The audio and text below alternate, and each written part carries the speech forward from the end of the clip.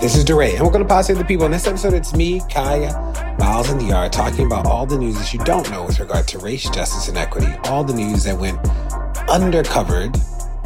And this week, we focus specifically on affirmative action. And then I sit down with Donovan Ramsey to talk about his new book, When Crack Was King, A People's History of a Misunderstood Era. I learned so much. He is the man. Let's go. Family, welcome to another episode of Pod Save the People. Happy to be back. I'm DR Ballinger. You can find me on Instagram at DR Ballinger.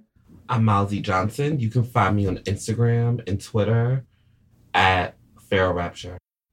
I'm Kaya Henderson. You can find me on Twitter at Henderson Kaya. And I'm trying to do the spill thing-ish at Kaya Henderson. Child, we done left. Listen, we're still on Spill. We're still on Spill. This is DeRay at DRAY on Twitter and Spill. And I'm on Threads and Instagram as I am DeRay. I'm not getting on Threads because if I don't like it, I don't want to have to delete my whole Instagram account. That's scary. I mean, that's real. That's real. Spills is starting to trend 38 and up, which is probably healthy. Okay, Miles. You know what? I'm almost there. I'm 30. That's 37. savage. Now I'm on strike. Now I'm on strike myself for this ageism. It's not ageism. It's just the trend. It's just the corporate trends of an app. I think that's good. Corporate. I don't want my the 21-year-olds who grew up on talking about how Dua Lipa is classic music. I don't want to do that. I'm happy that it's trending older. Oh my goodness. Well, lots of things happening in workforce news this week. So Thursday, the SAG actors striked. They announced their strike. They're joining WGA members on the picket lines. I think they started picketing on Friday and protesting. This is the first time since 1960 that both unions have staged walkouts simultaneously. The last actors' strike against the studios was in 1980. I wasn't born yet. So there you go, Miles. Boom. Oh, my soul. I was born the next year. First of all, Diara, how did I get here? First of all, Diara, we all know that your expertise is law, and we all know how lawyers get down. So until you produce some papers, that's still up for. Oh my gosh! So I paid attention to this one because I'm already so anxious about. Well, actually, let me tell the truth. I'm a little anxious about TV shows, but since the TV I watch is the Magnolia Network, which is elevated home and garden channel, I don't think it's really going to impact me because what I watch doesn't require actors, nor does it require writing. So, It does require writing because those shows are scripted as all get out, child. Don't even play. Just because they're about houses and renovation does not mean a thing. What we don't want is to go back to, the last time this happened is the birth of all the reality TV we got, because those are the only people who weren't getting lines from people. And Lord knows, I think we need a reprieve from reality TV. And I think that the actors and writers are banking on the fact that the public is like reality TV'd out, that like we just will not accept like 15 new reality TV shows. And I think they're right. I don't know what else. How many more Love Islands and Amazing Race? Like, how many more versions of the same show can you watch? I don't know. And this is like, I guess like AI this go around is the new threat, whereas like reality television, the last writer strike was like the last frontier. I guess AI is the new frontier of being like, well, if you don't bring you to work, this computer 3000 will do your job for you, and we'll just tweak some stuff. It's not just that. It's also residuals, right? Because people don't get residuals on streaming. And residuals is how you make your money. Great if your thing is a blockbuster the first go round out. But if it keeps going, you need to keep getting paid. And I mean, have you seen how crass these executives are? We're going to hold out till people start losing their houses and apartments was one of the things that one of the executives said. And I mean, I'm fascinated that the writer's strike has gone on for so long. maybe it's okay because it's summertime and we don't need all of these Tonight shows and whatever, late night shows. But I think as we move towards September, when, TV comes back on for real, that's when it's really going to hit hard. And this is really interesting to me. It is also wild. The executives just make so much money too. It'd be different if there just wasn't a lot of money and they weren't getting enough of the not a lot of money. But it's some people are making buku bucks and the residual checks. I was, this is so random, but I played myself on an episode of Being Mary Jane. And I don't know why they mail me 1 cent checks. I'm like, it costs more to mail me the 1 cent check every time that episode plays.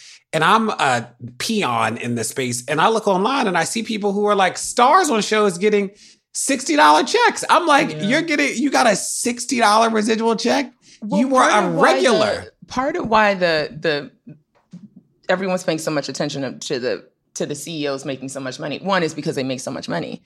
But the real disconnect here is that they will not tell filmmakers, actors, whomever worked on a thing, how many people are seeing it. And so I remember even when we worked on, I've worked on When They See Us, I've worked on things that have streamed and gotten a lot of streams on Netflix, but they won't tell you, because if they tell you 50 million people watched your show or 50 million people watched your movie, then you start doing the math in your head and you're like, wait a minute, well, that don't add up. Carry the one, you owe me.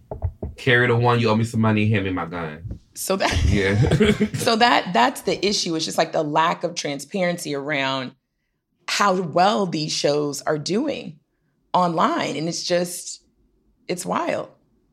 I think one of the positive things about this conversation, at least in my perspective, is that it did kind of blue collarify Hollywood and writers. And I think that a lot of people, and just including myself, have maybe had a different gaze on what it means to work in the entertainment space, and that it's not just, although there are a lot of people who are of extreme wealth and just privilege who are who are in it with the other people, it's just really quite a blue collar issue. They were talking about people who want to be entertainment, who are writers, who are artists, who want to be a part of the magic of storytelling, and who are maybe just living close there and inherited knowing people. But these are people who aren't just rolling around in a pool full of money and who just want more money water so they can swim around in. These are people who are fighting to survive, fighting to be able to support themselves, fighting for insurance, fighting for the same kind of blue collar working class issues that we advocate for. And I think that was really refreshing to find comrades in the entertainment industry, and not just be this vain. Now that we want money, now we're going to protest. I think that sometimes these moments can rub off and smell like that, and this does at this time. I did think one of the facts that stuck out to me was about SAG-AFTRA, the Actors Union, and what dollar amount you have to make per year to qualify for health insurance. So you have to make $26,000 a year to qualify for health insurance with SAG-AFTRA. 87% of members of SAG do not qualify for health insurance. That is wild.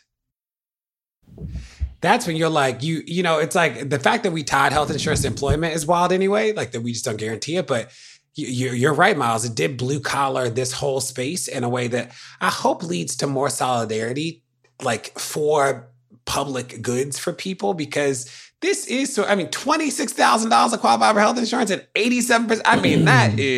That really hit me. Yeah. Yeah. And I think most people, and correct me if I'm wrong, but I think a lot of people come to get their SAG cards or come involved, and they don't necessarily I'm surrounded by theater actors and actors, and that you don't get full-time employment, or it is up and down, and you're employed for this amount of time for this season and maybe not. So it makes sense to me that that's the number. What doesn't make sense to me is that it makes sense to me that less than that 87%, whatever make that amount. What doesn't make sense to me is that it's hooked on if you need health insurance. That's what doesn't make sense. You know what I mean? I'm following the UPS workers who are planning to strike too. And it is the drivers, dispatchers, and warehouse workers. And some of it is around wages, like the wage for part-time, but it's also for heat-related injuries. So as you probably know, there are a lot of the trucks they don't have air conditioning in them. And the delivery truck, the back of the truck can be some days over 120 degrees Fahrenheit. And UPS it's not a priority to them. And you're like, that is wild to have these people driving around all day long. It's hot outside just standing outside. I mean, this is the hottest summer we've ever had in recorded history. And the idea that you are pulling boxes out and delivering them, and it's 120 degrees. Meanwhile, UPS is making more money than they have ever made ever is wild. I feel like we talked about this last summer too with UPS, like the working We did. the really We Talk awful about the working. conditions. The strike didn't happen though. So it's Yeah. just there's no year later, no improvement. UPS, okay. One of the things that is interesting to me about all of these strikes is that there's some segment that is deeply affected, but then everybody is sort of coming together to say this is not okay, right? At first it was just the writers, but now it's the writers, the directors, the actors, everybody, because our fates are tied together. With UPS, it's mostly a part-time worker issue, but the full-time people are striking with them. And I think that is the thing, right? Like, you know, divide and conquer has been a tool of the enemy forever. And I think people realizing that their fates are tied in with other people's fates is the only thing that's going to get us free, y'all. That's what Martin Luther King said. Martha Luther King told us we are tied in an inescapable network of mutuality. That's all this says is, right, what is injustice to you is injustice for me. And so I'm excited that people are coming together and understanding that these problems are tied together.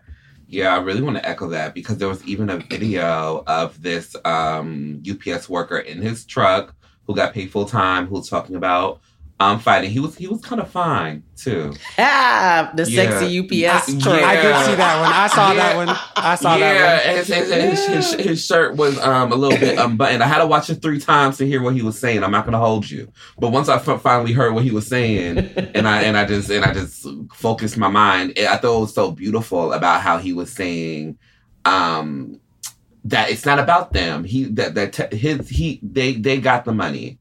He's getting treated well. He's doing that. It's about other people. It's about we are gonna get our raise. It's about getting these other people their raise, getting these other people where they're gonna be. I thought that was such a beautiful example of being there for somebody, being there for others, having some type of integrity, not being this kind of like individual capitalist pawn that I think we're all either saying somebody is or afraid that we're going to become. It was really that praxis of caring about your neighbor and doing it while sweaty and in summertime. Wow. Yeah. Everybody needs a raise at UPS. The last thing I'll say before we go to the news is that this is a reminder that almost all the things that you enjoy in your life are because of activists, because of organizers, because of people who understood that challenging the status quo was a part of their work. And the drivers had been complaining about this for a long time, but it wasn't until labor stood up and said, hey, like this is actually a non-negotiable. And that is the work of organizing. So shout out to all the organizers who laid the foundation for this to even happen, for these wages. And I do worry sometimes that people take for granted that it will be the nameless, faceless organizers and activists in the background who fought for these things to make them possible. Amen. Before we go into the news, can I tell our listeners one little thing? What you got? Just one little thing. I want to tell them that we showed Kaya, the Pinky doll, the arcade woman who's been going viral on the internet. We showed our auntie Kaya, that woman. So if you haven't heard of the Pinky doll woman who she's just been the latest internet sensation, of course I know about it because my life, you know, don't really, I'm very on Wait, mine. did you show her? What did she say? But Kai, what was your response to? The leftist activisty lady? No, the lady who was who was doing the arcade noises that we showed you. Oh, with the emoji. Yeah. Oh my soul. Y'all, thank you for keeping me young. If this is the stuff that the people are concentrating on, it was fascinating. Listen, y'all got to see this thing. Literally, this lady is saying crazy stuff and putting on weird hats and mustaches and yada, yada. I don't understand the youngs, but I thank you for keeping me abreast. I think I'm going to make it like my little like bi-weekly duty to show Kaya something else that's happening on the corner of the dark and silly web. Listen, last week it was the lyrics. Sexy Red, yeah. Yes, honey. And Sukiyaki or somebody, Lucha. That is a meal that you order at Tal, Auntie Kaya. Honey, welcome to the Auntie Corner. Don't go anywhere. More Pod Take the People's coming.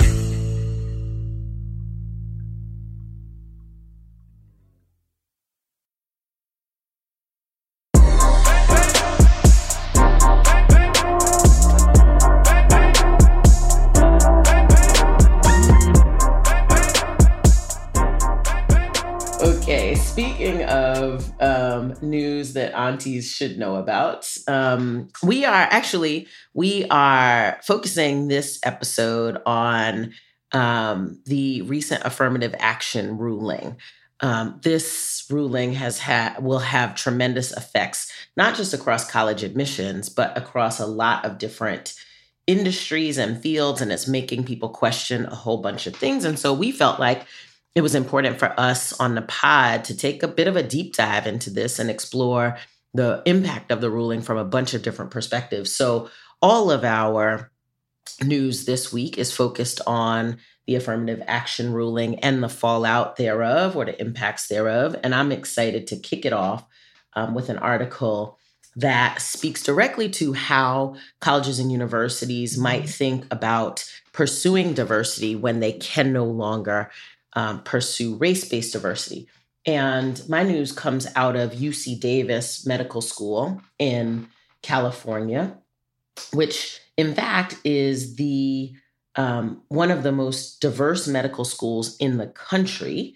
And the way they have done that is pretty unorthodox, given the fact that California banned race-based admissions, I think in 2016 or some years ago. But they've had to try to deal with the fact that at least medical schools are some of the most, I don't even know what to call them, least diverse places.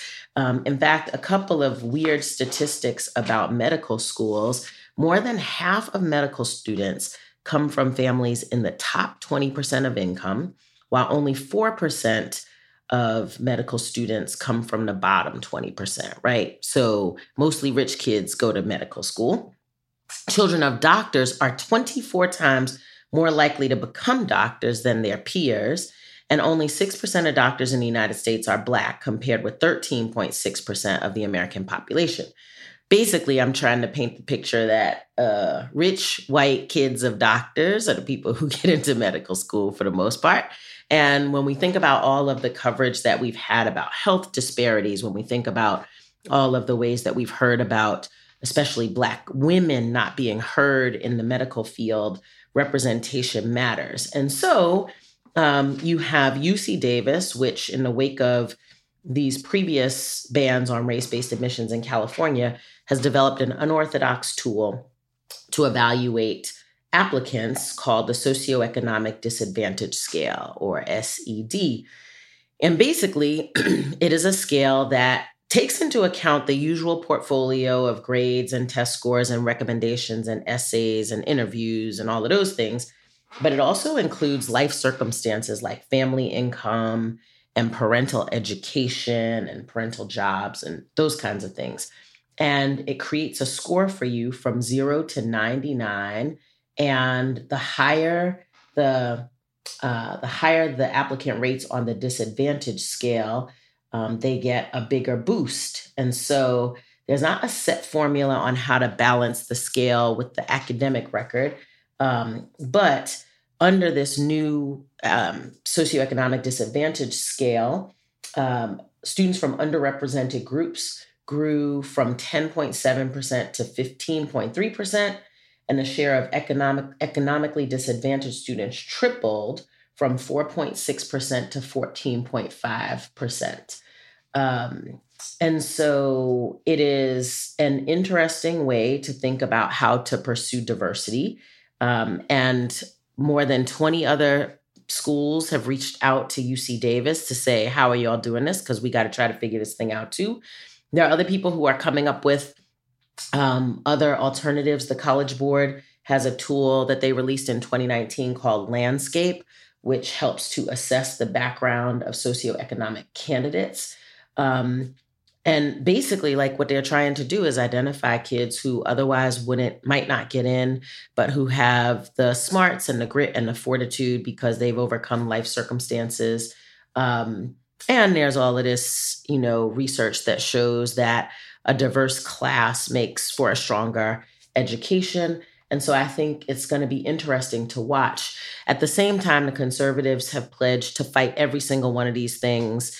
They're going to say this is just a proxy for race. In fact, the Students for Fair Admissions, which is the group that brought the suit against Harvard and UNC, has actually issued a letter to over 150 college presidents and admissions officers and general counsel telling them, here's how you got to do it. And that's some BS. And the colleges and universities are like, you can't tell us how to do it. This is what the court said, not what you said. And so these colleges and universities are wrestling with how they continue to pursue diversity as an end, with new tools and new ways to think about it. Socioeconomics is going to be the driver. And I think it's going to be interesting to see how this stuff plays out. I also know for sure that we probably are not ready for the fight. I think the conservatives are geared up, lawyered up, readied up to fight every single thing that comes our way. And those fights are distractions from the work. And so I want to encourage folks who are pioneering new ways to think about admissions to keep your head down and keep doing that. I want to encourage people who are in this fight, your lawyer friends, De'Ara, to get lawyered up and get ready to fight on every single front, because we literally can't afford to go backwards. We've seen what has happened at the University of Michigan and places where they've already banned race-based admissions, and we've seen Black, Hispanic, and Native American students' populations plummet. And we got to hold on to this one for dear life. So coming up with inventive tools that help us get to a more diverse class, I think, is goal number one. That's what I'm bringing to the pod this week. Since we're all talking about affirmative action on this episode, I anticipate that we'll go back and forth more than normal. But I wanted to say about this, Kaya, the makeup of medical school blew my mind. We've obviously talked about, we talked about people applying, and we talked about, the entrance criteria. We talked about law school. Like we've discussed this before, but I don't think I had numbers. And it blew, more than half of the medical students come from the families in the top 20%. Blew my mind, if not only because I feel like somebody's done a very good job of cherry picking that one kid who grew up poor and became a doctor. And I feel like I hear that story so much that I thought that something was getting better, that changed. Yeah. And I'm just JK, everybody. This is a joke. And it makes more sense to me that children of doctors are more likely, but not 24 times more likely. I mean, so yes to the adversity score, and shout out to them for being really thoughtful and creative about how you navigate within this. And I was truly shocked at the makeup of medical school. Can I just say one thing about that? I mean, let's call it what it is. Legacy admissions, right, is so pervasive in medical schools that the American Medical Association has adopted a policy opposing legacy preference in admissions. The American Medical Association, right, like the Association of Doctors across the country, has said we need to stop this legacy admission stuff. And if you've been following, there's now a suit that is going to challenge legacy admissions at Harvard and UNC and a couple of other places. And so we're going to keep having this conversation. But legacy admissions looms large in juxtaposition to affirmative action. And we're going to, I think, be talking a lot more about this. I was really excited to hear that there were people thinking about other ways. I think sometimes when conversations like affirmative action happen, I really wonder, I always have hope that something else will kind of come to combat it. But I always wonder like what it's going to be. And I know that more than likely I'm not going to be the brain to produce it because how, my brain works or whatever. So I'm like, somebody fight back. We're getting jumped.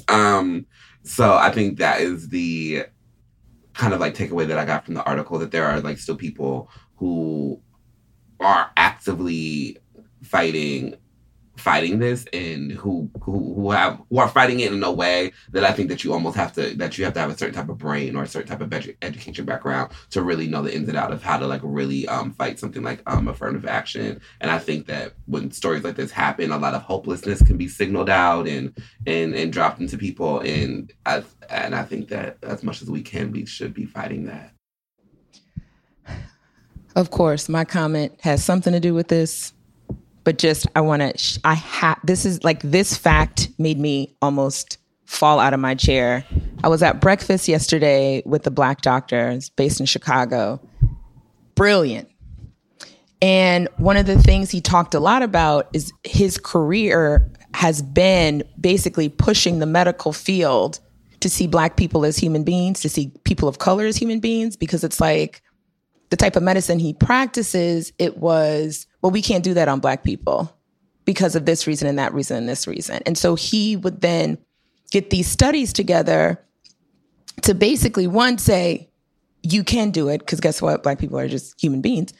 But what he said that was so interesting is he was like, one of the things he also likes to focus on is just really trying to investigate different ailments when it comes to Black folks, right? And it is his theory that Black people in America and in Latin America have higher numbers of hypertension because when we were on the slave ships, they didn't give us water.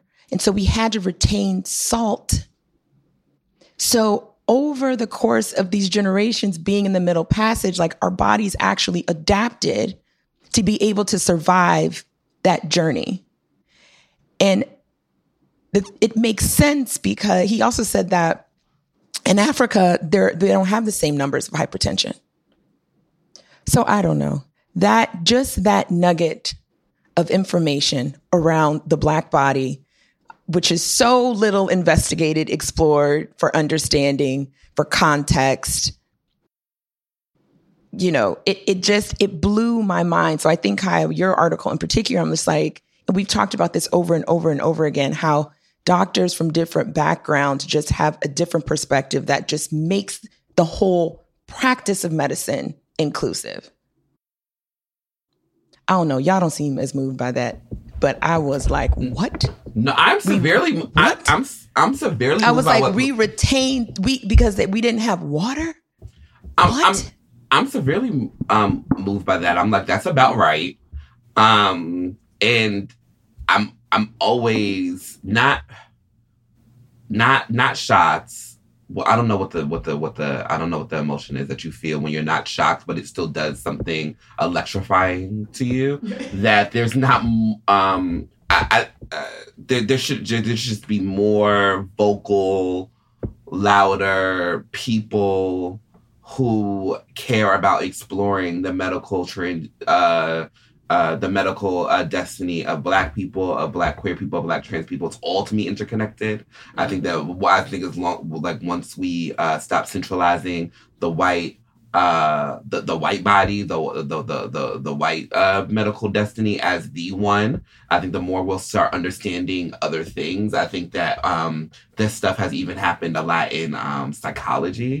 So when people talk to Jewish people and people who are people who went to the Holocaust and people who are who have parents who are or not parents but come from chattel slavery and stuff like that. I think we have a lot of studies about like what that does to us psychologically, and I think there should be even more mainstreaming that the fact that we don't have the same bodies.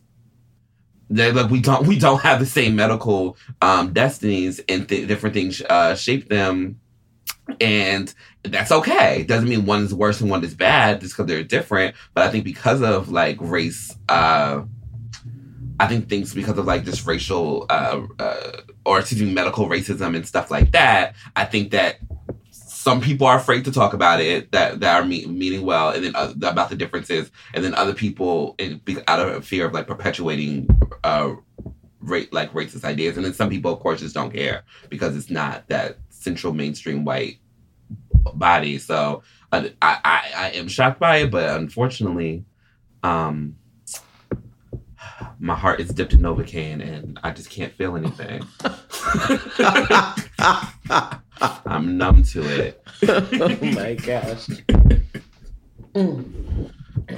Are we moving on?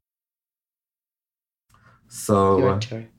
So when I was asked to talk about affirmative action, as somebody who has never benefited from it once in my whole entire life, I didn't know what I was gonna say. See how silly that sounded? Did anybody else's? I hopefully when I just said that wait, sentence, say what? I hope that your eyebrows. I hope your eyebrows got a little crunchy. I hope you said, huh? I'm so glad you started. I'm so come on, sir. But I'm trying to make sure y'all are here with me. I hope that y'all are here with me. I'm here. But that sentence might be true in earnest if I was a white woman, which is what my article's about. White women tend to... Yes, intro. Come on, intro. You know I'm always gonna take you for a ride. I can't always tell you where, but it's always gonna be we always gonna be rolling. So and when I was asked, when we were asked about doing the affirmative action episode, one of the first thoughts in my head was welfare, and I said, I bet there's a similar narrative around this as there is with welfare, because one thing I've learned by being friends with just hyper smart people, hyper intelligent people like you three, is that the branding of a thing politically and lawfully is not necessarily the inner working of a thing and how it actually trickles down. So the branding of something is we're talking about so much about Black people, people of color, and what's going to happen. What this article that I provided is showing is that white women are the most affected by affirmative action. White women are going to be some of the women who are going to find that a lot of their professional and collegiate statuses are going to be in trouble. Now, one of the reasons again why I wanted to bring this to the pod, because I don't think it's clear cut. I think that is whiteness strong enough to make sure that the destinies of these white women professionally still stay sure? Or do we think we're in such an evangelical conservative place where it's like, yeah, we do protect white women and we do all this other stuff, but we will be happy to get them to work less. We will be happy to get white women to not get into these like liberal bubbles that end up forcing them to not to deviate from what is like true, often white nationalist ideas. Like I wonder where the conservative hammer is gonna land for lack of better analogy when it comes to dealing with these facts, or the big conservative trend is just to not deal with it at all. I wanted to read a couple of quotes from this article that I thought were really, really interesting, because again I was just a Tomb Raider exploring, because something told me that we're not getting the whole story. When we talk about institutions like higher education, we see that women in general are on par with men, but we have severe underrepresentation of Black, Indigenous, and Latinx folks in colleges and universities, and even greater disparities of women of color. Texas A&M sociologist and lawyer Wendy Leo Moore told US Today. You can make the same analysis when we look at unemployment. Those are the kinds of things that indicate that on a structural level that white women have benefited. Moore says the opposition is the result of long-running anti-affirmative action campaigns from conservative groups that attack race-based affirmative action, but not gender-based affirmative action. None of that same pressure is operating on the basis of gender, she said. The result, significant strides for white women, but not for women of color. Because of the way we see women of color as their race before their gender, women of color haven't benefited from it.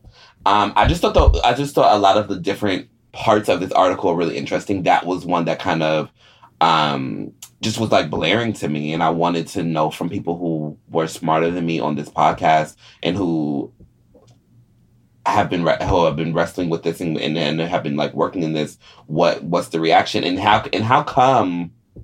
I guess my bigger cultural critic question, that's not really a question, is how come white women kind of continuously fall for the banana in the pipe? Like what? Like why is that always happening? Like why are tricked? I feel like the voting when it comes to Trump. I feel like the welfare queen narrative. I feel like when it comes to affirmative action, it kind of seems like continuously white women are tricked into, you know, a severe rhinoplasty to spite their face. They just don't know to. They don't really look back and say, "Hey, hold on. These stats say, Samantha, Beth, that we're benefiting from this, and we're being tricked into thinking that this is just a person of color thing."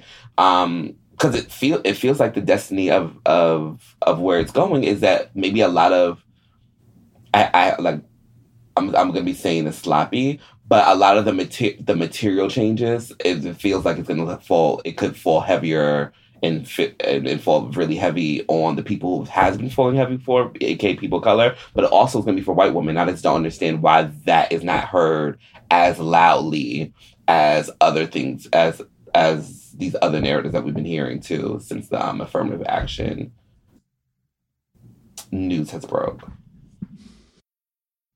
I will say this reminds me of what happened with DeSantis in Florida with the white women around alimony. So alimony is the payments that you get when you divorce. And in Florida, they have what's called permanent alimony.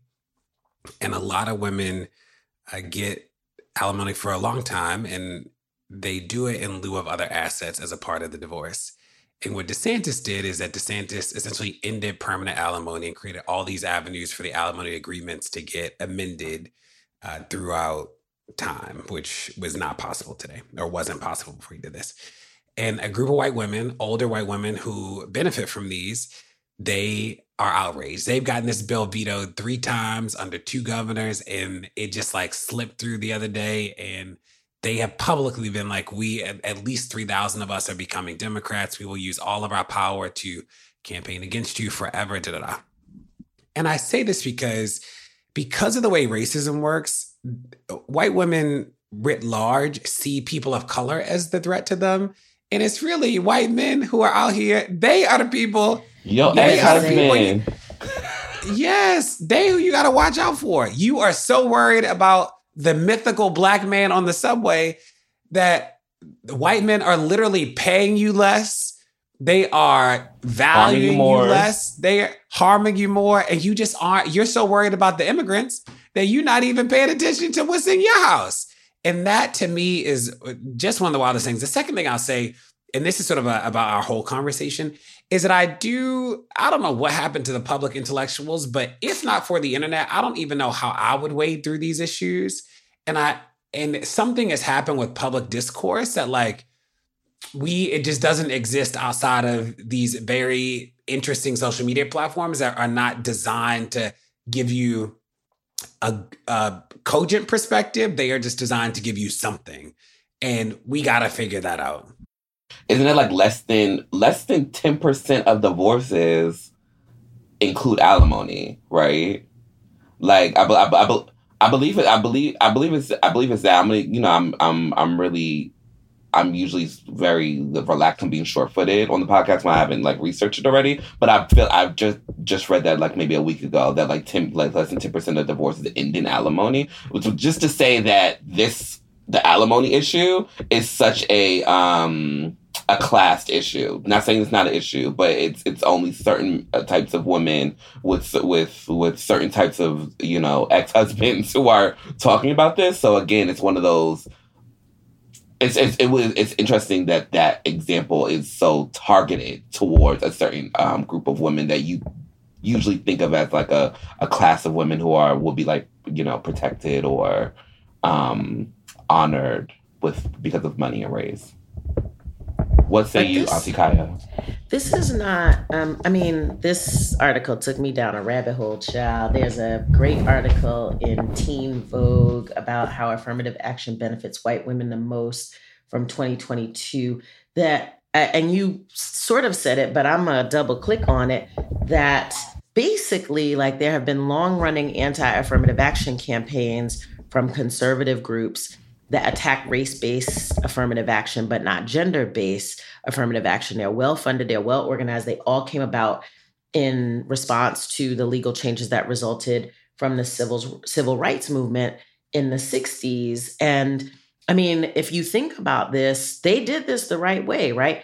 There is no attack against gender-based affirmative action. And so gender-based affirmative action can still work. White women are still going to get preferences. Women are still going to get preferences in admissions, and that will largely accrue to white women. And this, I want to read this. I want to read this brief paragraph. It says, and this is in reference to the legal changes from the 1960s civil rights movement. As it became clear that these legal changes were imminent, wealthy white conservatives with famous family names like Coors, DeVos, Scaife, and Hunt mobilized massive resources to reverse the gains of civil rights initiatives in general and affirmative action specifically. Part of their strategy included a national public media campaign designed to create white opposition to affirmative action policies by associating the term affirmative action with quotas or racial preferences that they said favored people of color and discriminated against white people. So what they did was spend decades upon decades telling everybody that affirmative action only, that the colors were coming for the white people. And that's why white women oppose affirmative action. They don't realize that they benefit from affirmative action, or they realize it, but they don't care because all of these well-funded conservative campaigns have basically told them, we need to cultivate widespread white opposition because these people are taking your spots. And the truth of the matter is white women are taking spots more than anybody else. And you know, to DeRay's previous point about shout out to the organizers, like, don't hate the player, hate the game. The white people organized around this. They've been organizing around this. And what we see today are the fruits of their labor. And I think the thing that we keep saying is, you know, people are playing three-dimensional chess, and some of us are out here playing checkers. Some of us are not even on the game board, right? And so, you know, there's another article that goes deep down into, you know, the Reagan era and who he hired as his head of the EEOC, which was a Black man who opposed affirmative action. Like, all of this stuff is real, it's historical, it is coordinated, it is well-funded.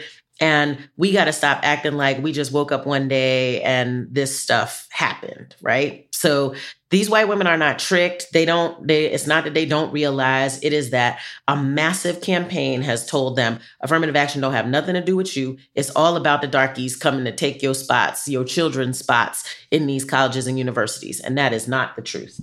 And I think on top of that, it's, and they're unqualified. They're unqualified. Come on, so girl. That's the thing. It's like they are unqualified. They should not be in these spots. They have no business in these spots, which I think we all know that's not true. Out here working harder than everybody. But I think, Kaya, you're absolutely right. As always. Not always. Twice a day. That's all I got. Hey, you're listening to Pod Save the People. Stay tuned. There's more to come.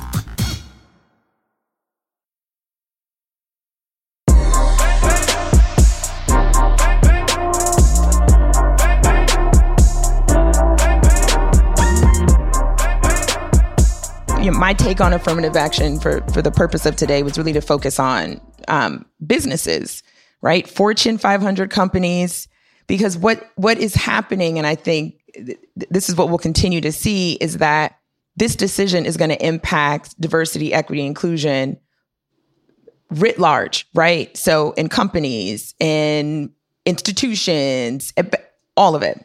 So this Hollywood Reporter article talks about what's going to, potentially what could happen in Hollywood, right? And it starts by talking about the 70 companies that filed a brief in support of Harvard and the University of Carolina, arguing that diversity at their businesses will suffer because the role of colleges in practicing affirmative action, it creates a pipeline of diverse leaders. So I think that's something to think about as well, is like what is going to happen in the future, just in terms of the workforce, right? So if diversity at institutions of higher education drops, the same will happen at major corporations that rely on those colleges for new recruits.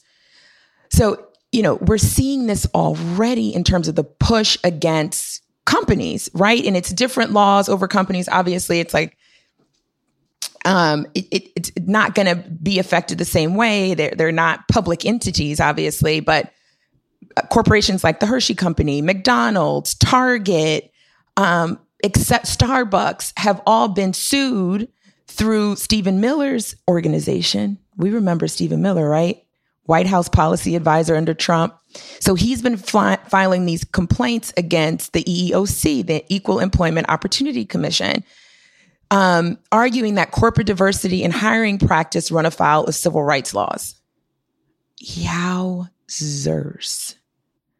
Yo, this is a full frontal attack. They're hitting on every single front. Every single front. So essentially now diversity, equity, inclusion initiatives in companies, including Hollywood, everywhere, are going to be now under scrutiny. And so I wanted to just go through some of these. Amazon Studios has an inclusion policy to cast at least one Black, Latinx, Indigenous, Middle Eastern, or Asian character for speaking roles in each project. That can be gone. Netflix and Shondaland have a initiative, the latter in the Producers Inclusion Initiative from Netflix and Shondaland. So it's designed to provide an opportunity for individuals from underrepresented groups to gain on-set experience and training, to work with line producers, etc. That can be gone. Like it's can I ask a legal question, right? Because if I flip that thing on the side, right, it doesn't I could also argue that there is an implicit argument that by including one person of color, you basically are saying the rule says the rest of the people can be white, and that is problematic, right? So I'm not a lawyer. I got my legal degree from Law and Order, SVU, CSI, all of the things. Anyway, is it just that the explicitness of the rule is the problem? Because if so, wipe out the rule. And when I'm Shonda, I'm just sitting in the room saying, no, right? Like excluding people on a jury unless they don't work for me. So is it just the explicitness of the rule? Because it seems crazy to me that the rule allows for everybody else to be white, but one person can be a person of color. Well, what's interesting about these initiatives, Kai, is they're not necessarily hiring initiatives, right? They're to create conditions for people to gain to gain the skill sets, the values. And so, you can't, there is no race-based hiring. That's just, that is illegal. So that's not a thing that folks cannot do. So I think in creating these programs, the idea is, again, it's opening up the aperture of these companies so that folks of color can get in the door, even if they're getting in the door on the ground level. And so I think what is being challenged is that, it's just, I don't know if it's a law under or policies within the EOC. I don't know if it's Title 7, whatever, which one of the titles bars discriminating, in terms of terms and conditions of employment. But yeah, I don't know that directionally or based on law or policy, how they're going to, what the argument is for challenging these things. Well, I'm actually just going to piggyback my news on your news because it's an extension, is that the 13 Republican attorney generals wrote a letter to the leaders of the Fortune 100 companies last week, telling them that they can no longer use race as a factor in hiring and promotion decisions. And the Republican AGs are saying that the spirit of the Supreme Court's decision applies to their companies as well. And here's what I wanted to bring here is I've been frustrated. You know, in the protest, we all have met so many famous people and people, a lot of Black people with a lot of power and a lot of money and fame. And I would say who aren't doing much in this moment. And I think what I thought about last night, I was like, I want to hear what y'all have to say because it sparked a conversation that Kai and I had about Reconstruction. Is that and tell me if I'm wrong, I think there are a lot of really wealthy, famous Black people who are like, we made it. Got it. Never had this much wealth. Never had it like this. Own all the things. Got it. Da-da-da-da-da-da. Super famous. And we're good. And it's like, let's be clear. We've been here before. We had it. We did it. We had it in Reconstruction. At the end of they said, no, and took it all away. And I say that because it's like, if those same Black people don't fight really hard to fundamentally change the underlying structure, we will just be back where we were before. We lived it. We got the power. We had the money, burned Black Wall Street and took all the benefits during the Reconstruction era. They deconstructed it piece by piece. And when you read that part, that was like, it wasn't like a random kid online wrote an essay being like, welfare is bad and affirmative action is bad. The richest white people in America got together and said, please lie about those Black people so that the structure changes. And the last thing I'll say is I just worry that there's a set of Black, wealthy, powerful people that do not understand that if they don't do structural change, whatever they think they got, yeah, but it is going to be the problem gone. is the difference is that those Black people's money is adjacent to white people, or is they have gotten it in collaboration or with white people. We don't really have like. No, we don't have like independent. I don't think we have independent Black wealth. We don't. I don't think your wealth has to be independent. Your mind got to be independent though. And hold on. You have as to long understand. As you keep your head to the sky. Listen, and you have to understand what we talked about in the beginning with the strikes, and that is just because you got this little piece of money does not mean that your lot is not tied up with my lot, right? Like that is the thing. And so, I mean, at the end of the day, I think the problem is the wealthiest Black people think me and mine are taken care of because America has taught us this rugged individualism. It has taught us to care only about ourselves and those people in immediate proximity to us. And it has eroded our values of community and collectivism that have gotten us through as a people. And so people think that they are special and they're unicornish and they and theirs are well taken care of. And I'm going to sprinkle a little philanthropy around when the truth of the matter is we are all in the same boat together. And I mean, like absolutely yes to everything. And but to what you were saying about Black Wall Street and all the other times that, you know, something has got burned to the ground, I guess like right now we're kind of just like entering like more of like a digital law fire. So it's not like a literal one that's going to be doing for Black Wall, like that happened with Black Wall Street, but one that seems to be just as impactful. And I think that what will make it the most humiliating this time around is that the how much we colluded with it. I'm going to be real with you. And I feel like I've been talking about Black class and conservatism and not Black illiteracy, as in, you know, you're in 8th grade, 9th grade, 10th grade and can't read. I'm talking about Black illiteracy too, when you are 40, 50, 60 years old, Black millionaire, and you maybe use certain types of aesthetics like the Black Panther Party and pro-Black Panther things, but haven't read the literature or haven't really engaged with it. And there's so many people available.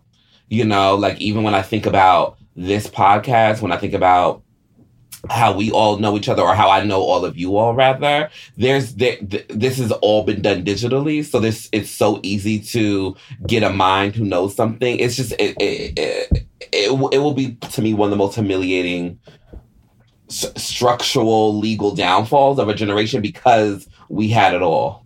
because it was because there was a group of Black people who had so much class and power and privilege that it was a choice to stay dumb. It was a choice to stay out, not engaged with what's going on from a structural standpoint, and to do things that are philanthropic but for vanity, instead of really putting your hands in the dirt and figuring out how you can do change things structurally. And it doesn't start with these vanity projects that make you look and feel good. It starts with kind of getting dirty in topics like this, in situations like this. I think it'll be just humiliating.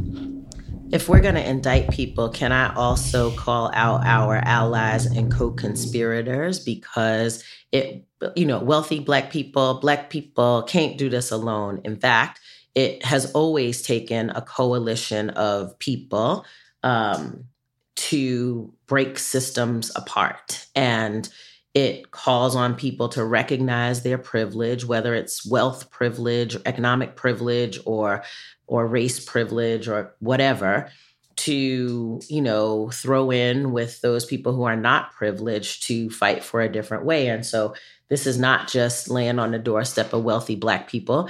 This is laying on the doorstep of wealthy white people, non-wealthy white people. We got to fight, y'all. We are in a fight for our lives. And, there are people sitting around eating bonbons because they are all right. And, I want to call a spade on wealthy Black people, but I want to call a spade on everybody else, because it's going to take everybody to deal with this.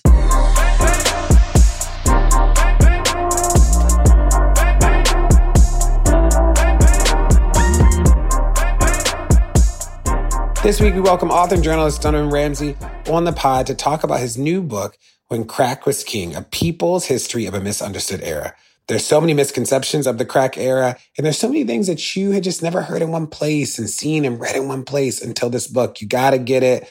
Listen to him. Let's go. Donovan, it is great to see you. Welcome to the pod. It's so great to be here. I met you 12,000 years ago. Oh my God. We were young tenderonis. And how old are you? Old enough. I love Black people. Well, it's good to talk. And you wrote a book that was very good, and I have it. I have the galley. I need to get the real book. I mean, this is the real book, but I need to get a book that goes towards your sales.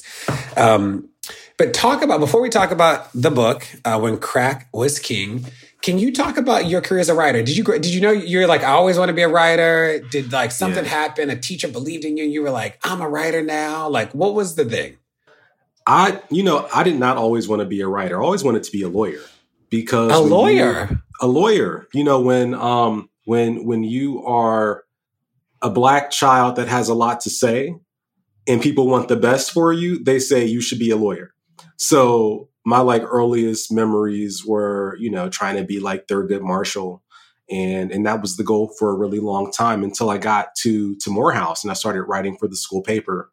And I was hooked from there. I, felt like there was a way that I, wanted to have an impact on the world that I could do more directly through journalism than I could through, civil law. And did you sign up for the school newspaper at a activity fair, or did somebody say hey, you should be a journalist? Yeah, I draw and paint. That's my secret private talent. So okay. That's the thing that I have for me. And a friend of mine knew that I could draw and paint, and he was editor-in-chief, and he was draw some cartoons for the paper. So I did that as a favor, and it grew from drawing cartoons to really long captions for the cartoons to eventually op-eds. And I ultimately became managing editor of the paper. I love it. It was, just somebody seeing your talent and kind of guiding you in the right direction. Can we find those original oh my God, Mr. Ramsey cartoons online? The takes were so bad. Please no. He's I have a good career. Please leave me alone. Yeah. No, I was in my respectability phase. Oh, interesting. Okay. You are not in that anymore. God, no. I love it. So talk to me about the book. So when Crack was King, in the beginning, you talk about how addiction circled your life and the life of so many of us. Both my parents were addicted to drugs. My mother left when I was 3. My father raised us. And you paint that picture very well in the beginning. Was there anything else that made you sort of want to write about? It's one thing to be like, okay, crack is a thing we got to contend with. It's another thing to write about it as extensively as you've done. Can you tell us how you got to writing about it like this? Yeah, I, grew up in a neighborhood that was hard hit by crack, and had crack really impact my family, aunts, uncles, cousins, and, neighbors. And, that is the soil that I was planted in, right? Like I'm born in 1987. To answer your question, I am 35. And, and, like those are my like earliest memories. But beyond that, in this work that we do, around questions of Black life and justice, people kind of treat the crack epidemic as this like throwaway idea. So when they want to bolster some kind of point that they're making about, our criminal justice system and why it was necessary to take shape the way that it has, the crack epidemic, or people kind of just mention it in passing. And, throughout my years of covering Black life and the criminal legal system, it just occurred to me that people were not using the same terms, and that our memory of the period was really incoherent. And, seeing the extent to which the crack era impacted our system, it seemed like a shame that it was so incoherent how we remember it. So I set out first to try to find a book that would explain to me what happened, why it happened, how it happened. And that book didn't exist. So I knew that I had to write it. Boom. Before I ask you some questions about my favorite chapters, I will ask you a broader question about, it's so clear that you learned a lot in this book, not only about people's stories, which you weave in as a organizing principle in the book, but also just about the structure of the way the war on drugs happened, the way that drugs impacted people's bodies and minds and families. I'd love to know one or two things that you like legitimately left this project with that you did not start this project with. Well, I really wanted to know where crack came from. Like, both to answer like the big question about the CIA conspiracy, but then also to just answer the kind of like broader, almost like philosophical questions about like why it hit Black communities so hard. So, and I was able to get to the bottom of those things. And I'm sort of very proud to kind of include that information in this history that, crack was something that came about organically among a group of chemistry students in the Bay Area. I have that according to several accounts in my reporting. And they were just, cocaine enthusiasts that were just having fun with the drug and trying to find different ways to consume it. And they, came up with freebasing, which is a chemistry term for separating the base of a compound from its other elements, which makes it smokable.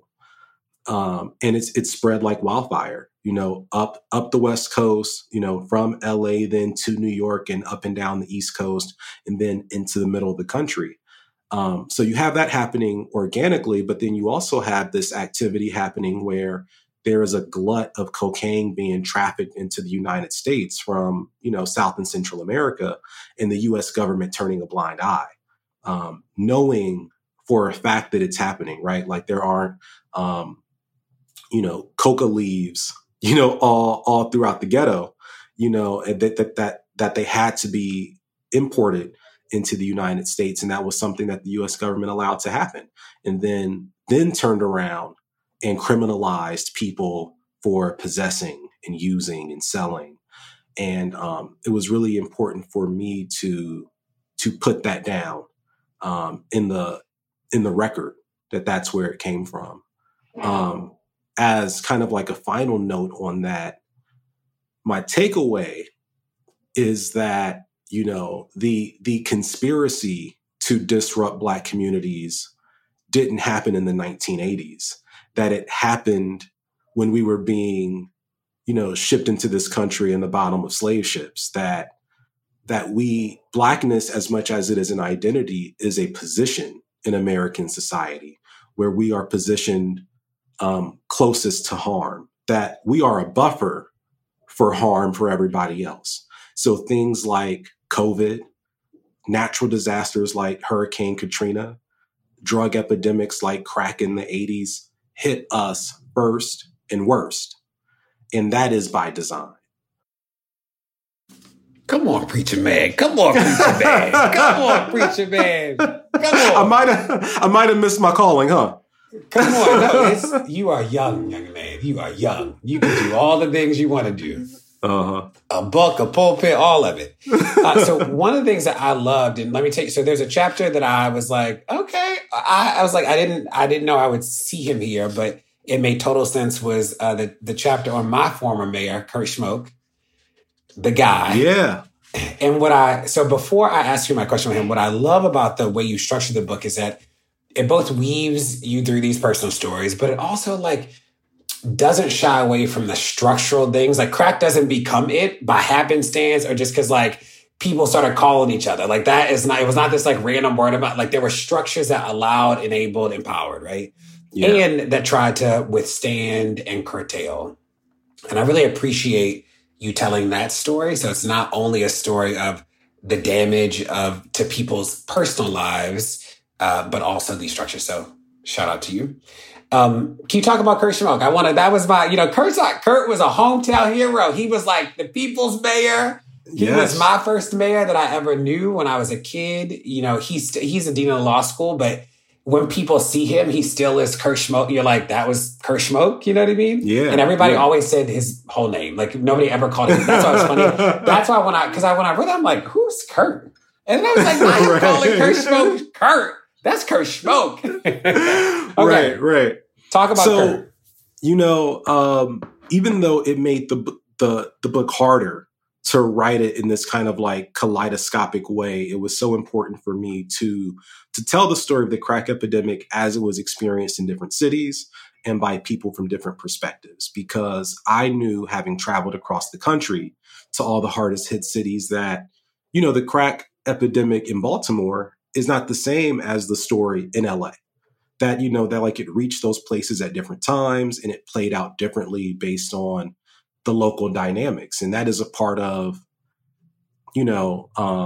complicating people's ideas of Black America, that we are this monolith where, it's just one thing happening. So Kurt Schmoke is the former mayor of Baltimore, first elected Black mayor of Baltimore. He became mayor in his 30s after really just being such a star. I like to point out that, Kurt Schmoke was the captain of his football team, his junior and senior year. Well, first he helps integrate Baltimore City College, right? Which is no small feat. Then he's captain of... Which is a high school, to people who don't know. Yes. Don't know. It's one of our biggest and best high schools. Yeah. He is captain of the football team his junior, senior year, takes the team to state championships that they win both his junior and senior year. He's also his class president. He is recruited to Yale by Grant Hill's father to play football there. Kurt Schmoke disrupts what could have been a uprising on Yale's campus surrounding a Black Panther trial there in the city. And then, becomes a Rhodes Scholar, goes to Oxford, goes to Harvard. He checks all the boxes. And what I love about him is that he wanted nothing more than to go back and lead Baltimore to a better future. He wanted, in his kind of nerdy Kurt Schmoke fashion, to make Baltimore the city that reads. Right. That was his campaign promise. And he just so happened to become mayor at a time when, crack was on the rise. And unlike other Black mayors of the period that were reactionary and that wanted to kind of take a criminal justice response to the epidemic, his bright idea in 1988 was to decriminalize drugs. That, being married to a physician, being in a city that has all the public health resources that, as Baltimore does, that was already undergoing a heroin epidemic for decades, that had really fueled HIV/AIDS infection in the city. He thought that Baltimore could be a model for medicalization, is what he called it. And sadly, he was really laughed out of many of the hearings where he proposed this. People thought, look at this Black man, this Democrat, being soft on crime in a time where that's the last thing you want it to be. But he stuck to his guns. And I think that history has proved that, Kurt Schmoke was right, that a public health response was more appropriate than what was being, put forward. Let me read a paragraph that was also something that I was like, I didn't know this until I read your book. It is in the chapter right before that. And you wrote, today, the 1994 crime bill is often misremembered as a piece of legislation for which there was broad consensus. But that's not the truth. On August 12th, 1994, the House actually shelved the bill on a procedural vote due to opposition to the assault weapon ban by gun proponents and concern over the death penalty provisions. Most vocally troubled about expanding the death penalty were members of the Congressional Black Caucus, including John Lewis, Charlie Rangel, and Cleo Fields. Can you talk about how writing the book helped provide texture to the way you understood the 94 crime bill, which has been something that gets brought up certainly every time the Clintons are talked about, and is often thought of as the structural impetus for the war on drugs? Yeah. Researching this book allowed me to understand that the war on drugs started, nearly a century before the 1994 crime bill, that America's had drug panics, right, as far back as Reefer Madness and the craze over cocaine in the early 1900s that led to the Atlanta race riots. And this idea, in publications like the New York Times that ran headlines like Negro cocaine fiends, and that argued that Black men became rapists when intoxicated with cocaine, and that we also became impervious to bullets when intoxicated by cocaine. So, this idea of being able to use drugs as a tool to demonize and criminalize people of color goes way back. I'll say, though, that the war on drugs really begins in earnest under Richard Nixon, where he's targeting drugs like marijuana and heroin as ways to break up the left, to break up anti-war protesters and Black Panthers by targeting something, right, that everybody's doing, but that you can hone in on these folks for. And, Richard Nixon resigned and was not able to take his war on drugs to its, full extent.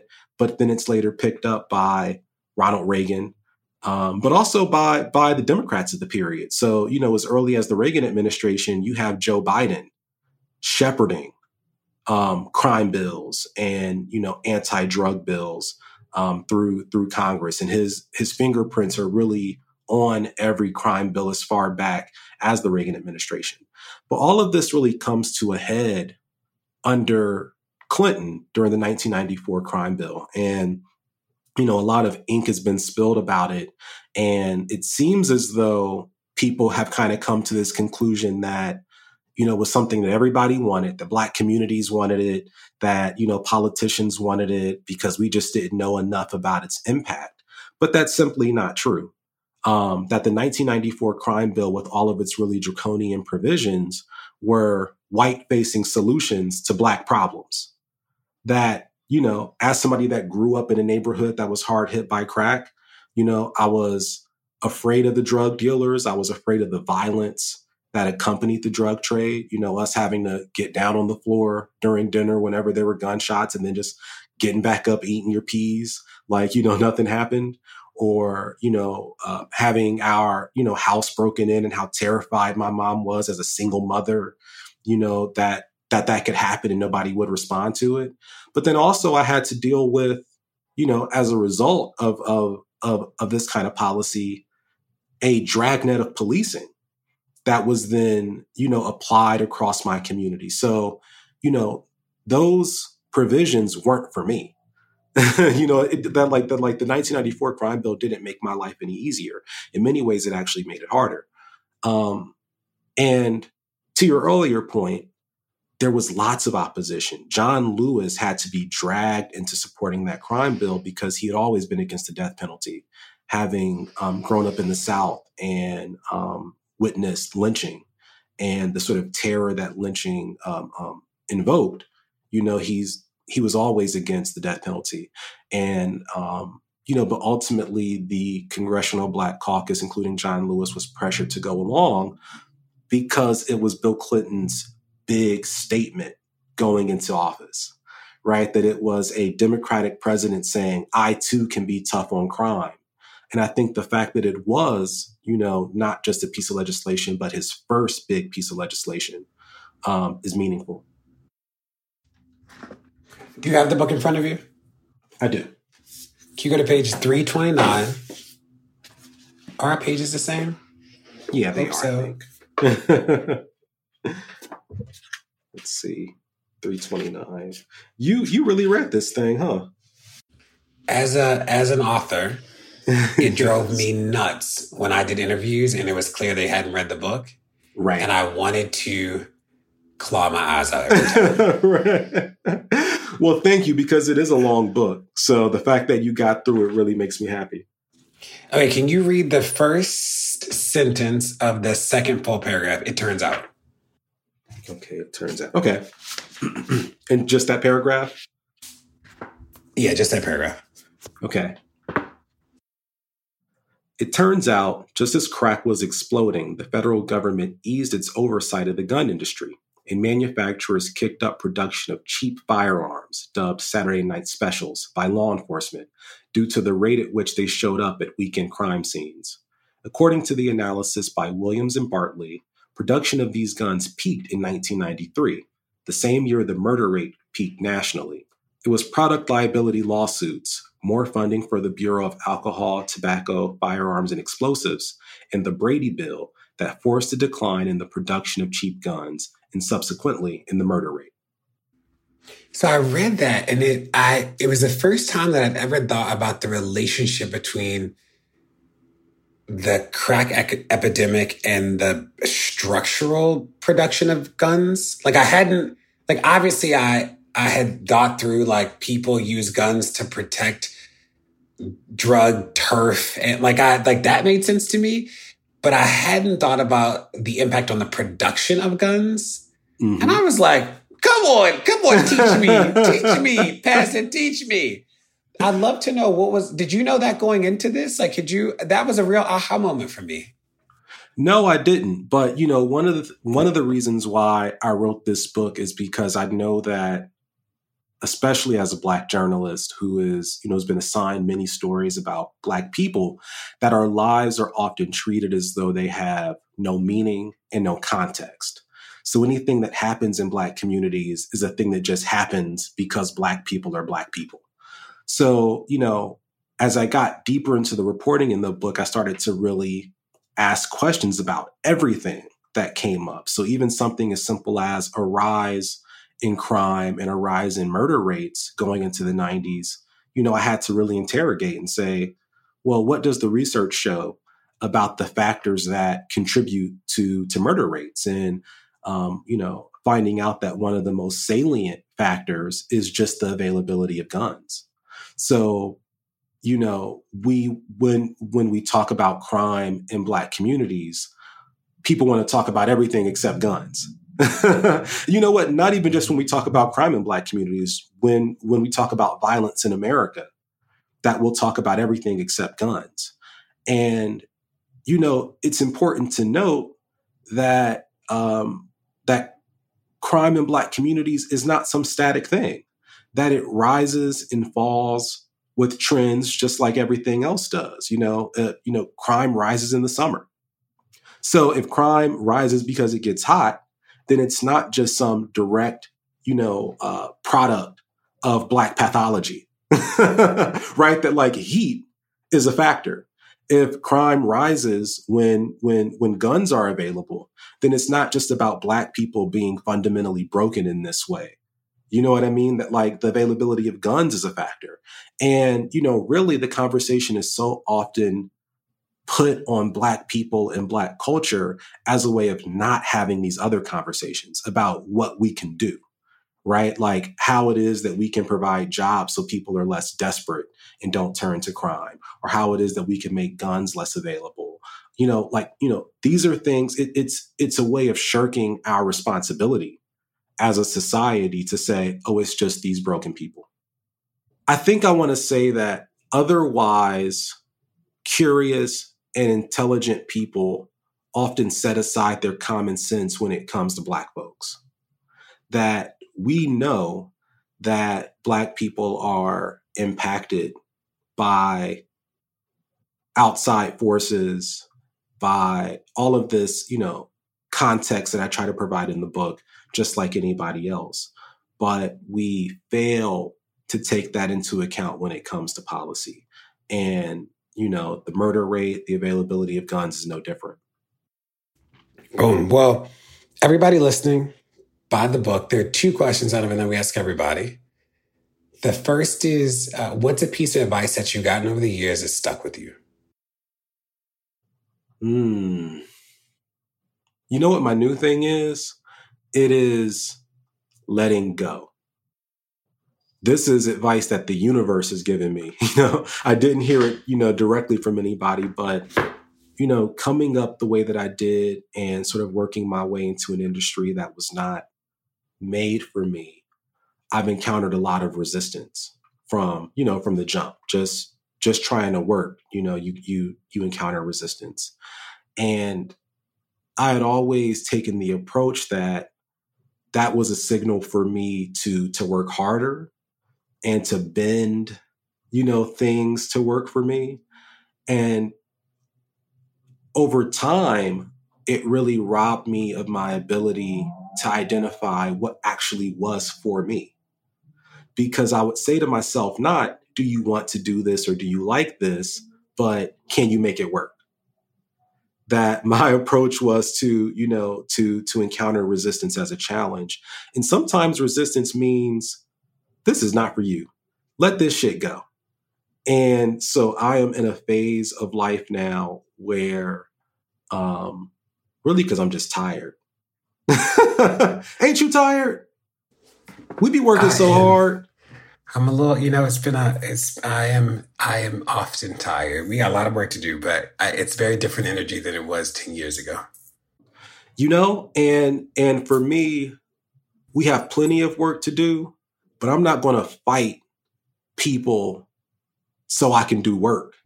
Yeah. That like the work, the thing that actually like energizes me and keeps me going is the actual work of writing and storytelling. And that's hard enough. But what I will not do is fight people who are resisting me doing the work. Ain't no way. I'm gonna go like where the work is just the work. Preach, preacher, preach. A congregation of one, apparently. I'm all about it. And the last question is, there are a lot of people whose hope is challenged in moments like this. Like they were in the street 10 years ago. They have read your book. They read mine. They've read your articles. They've been to the panels. They watched the movies. And they look up today and they're like, the world hasn't changed much to them. What do you say to those people whose hope is challenged? To those people, I say, you have a right to feel challenged and to be tired. Resist escapism and checking out, because that's what led to the crack epidemic. People were disaffected from lots of losses and setbacks in this period of retrenchment from the civil rights movement. And they got so devastated that they wanted something to make them feel better. And that only got us into a deeper hole. Instead, what I hope you'll do is you'll read this book and you'll be inspired by the fact that Black America survived the crack epidemic without any help. And the way that we did it was by doing the thing that we do best, and that's community. That we, made cousins in the bows of slave ships and on plantations out of strangers from neighboring tribes and kept each other alive. And, we may not turn around the big policies today or tomorrow, but we can keep each other alive. It was grandmothers taking in grandchildren while their kids got their lives together and ran, or continued to run the streets. It was churches doing gun buybacks. It was the Nation of Islam in some cases shutting down crack houses. That they didn't come up with big solutions, but they kept us alive long enough for the storm to pass. And the storm will pass. And we want to be alive at the end of it. And maybe we'll be alive. I think that my ancestors are going to sit back and cackle at the fact that I might be alive at the end of America. that we are holding on while this place is crumbling. And Right. let's just continue to hold on. And maybe there's something better on the other side. Boom. Tell everybody where they can get the book and how do people stay in touch with what you're doing?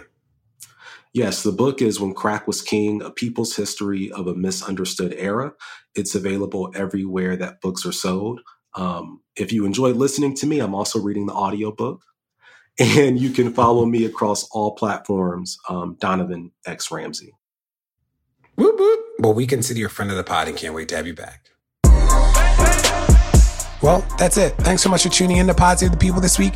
Tell your friends to check it out and make sure you rate it wherever you get your podcast, whether it's Apple Podcasts or somewhere else. And we'll see you next week. Pod Save the People is a production of Crooked Media. It's produced by AJ Moultrie and mixed by Evan Sutton. Executive produced by me, and special thanks to our weekly contributors, Kai Henderson, DR Ballinger, and Miles E. Johnson.